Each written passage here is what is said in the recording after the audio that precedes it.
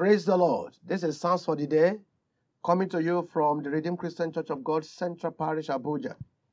We give glory to God for the opportunity that we have from time to time, especially every morning like this, to listen to His Psalm before we go to our place of work. Our Psalm for the day is Psalm 119, verse 33 to 40. Psalm 119, 33 to 40. Teach me, O Lord, the way of thy statutes, and I shall keep it unto the end. Give me understanding, and I shall keep thy law. Yea, I shall observe it with my whole heart. Make me to go in the path of thy commandments, for therein do I delight. Incline my heart unto thy testimonies, and not to covetousness. Turn away my eyes from beholding vanity, and quicken thou me in thy way. Establish thy word unto thy servant, who is devoted to thy fear. Turn away my reproach, which I fear, for thy judgments are good. Behold, I have longed after thy precepts. Quicken me in thy righteousness. This is a beautiful psalm, and I believe that there's somebody out there who is listening. And God is saying, this is what you need to hear at this point in time. The psalmist is saying, incline my heart unto thy testimonies, unto thy word, not unto covetousness, not unto greed. One of the greatest problems of our time is greed. Greed in every life. Greed in the life of the old. Greed in the life of the young. The psalmist is saying, Lord, I want to consider your word. I want to live by your testimonies. I want to live by the things that you have done and the things you are able to do. You are able to support your own people. You are able to keep them. You are able to watch over them. You are able to provide for all their needs. And whatsoever God does not provide for you, and you want to have by force, that is covetousness.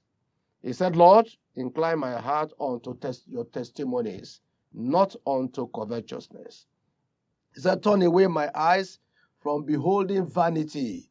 There are several vanities all around you. Vanities that will draw your soul towards hell. Vanities that will draw your soul towards death. Vanity that will separate you from God. He said, Lord, turn away my eyes from all those things and quicken me in your way. So how will all this happen?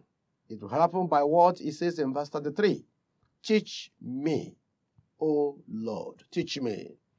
Teach me, O Lord, the way of thy statutes, and I shall keep it unto the end. Teach me, O Lord. 2 Chronicles chapter 15, verse 3.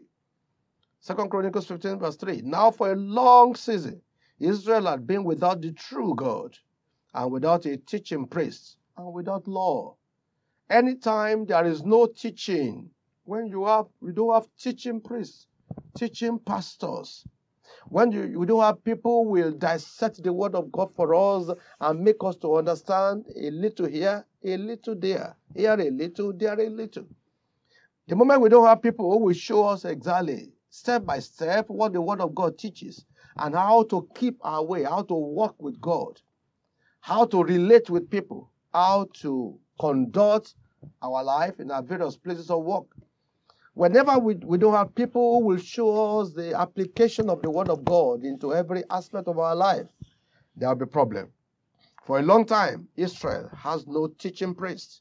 And so what happened is that their knowledge of God faded away. They had no law. There were no more. There was no recourse to the law of God. They were doing what they like. The Bible tells us in that same passage, there was no peace for him that went out and he that came in. They had no peace. They lost their peace. The moment there are no teaching priests, there will be all kinds of things that will be happening. We'll find ourselves in a situation of anomy. A situation of anomy is a situation where everybody becomes a law to himself and he does what he likes. And when everybody begins to do what he likes and becomes a law to himself, you will hear of all kinds of things that will happen in society. That's the reason why rape is becoming a way of life today. Impurity is becoming a way of life. Things that we should not even be mentioned outside. They are becoming our lifestyle. Teach me. When the Lord teaches you, you'll be able to avoid the way of covetousness and the way of greed. Matthew chapter 28, verse 20. Matthew chapter 28, verse 20. The Lord Jesus asked this to say, he said, teach them to obey everything I have commanded you. Teach them to obey everything. Teaching will prepare you for obedience. When you are properly taught, you are equipped to obey. That's exactly what the Bible says, so that they can obey. And these are things that God has already commanded.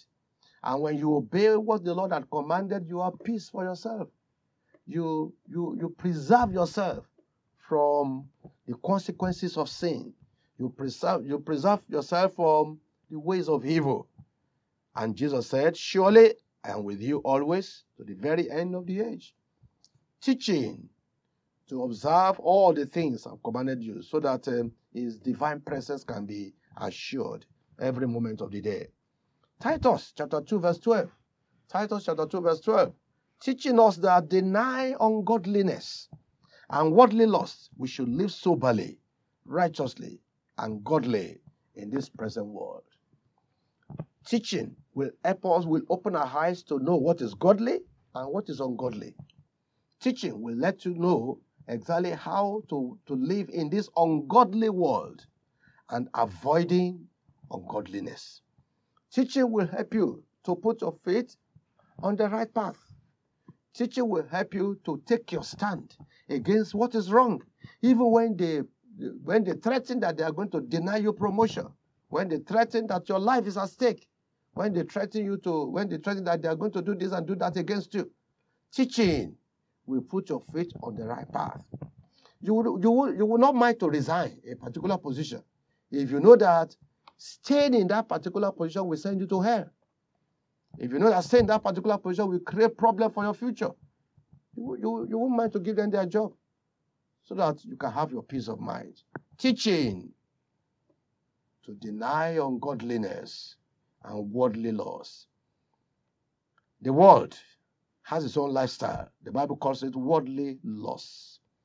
Those are the things that are wrong that the world cherishes and the world likes to live in, and the world likes to glory in.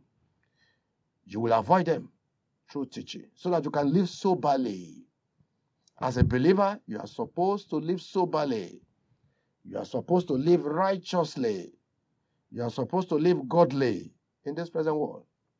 If you have to come to church every Sunday to come and confess sin, that means you have not been born again. That means that no change has taken place in your life. If changes have taken place in your life, you will know that you have to deny ungodliness and live for God, because God has raised you up to be the mirror for the people of the world, to be the light in the midst of darkness.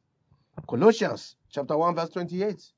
Colossians 1:28 says, whom we preach, warning every man and teaching every man in all wisdom, that we may present every man perfect in Christ Jesus. Teaching will help you to achieve that life of perfection that you have been dreaming about. Teaching will help you to make choices that are based on the wisdom of the Word of God. That's the reason why you must embrace teaching today. Many of us will follow after preachers who do not even know what they are saying. The Word of God is there to teach you, to help you to make the right choice.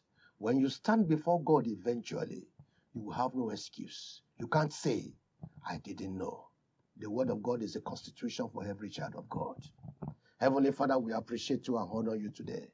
And we bless your name for what you have sent our way. We pray, O God of heaven, that through your word, every one of us will be able to take the right stand, be able to do what is right for you. We'll be able to live a life of righteousness, a life of soberness. We'll be able to serve you all the days of our life. And Lord God of heaven, we can represent you wherever we go. Thank you, Heavenly Father. Teach us, O Lord, and we will follow your commandment till the end. Thank you, Daddy. In Jesus' mighty name we pray. Amen.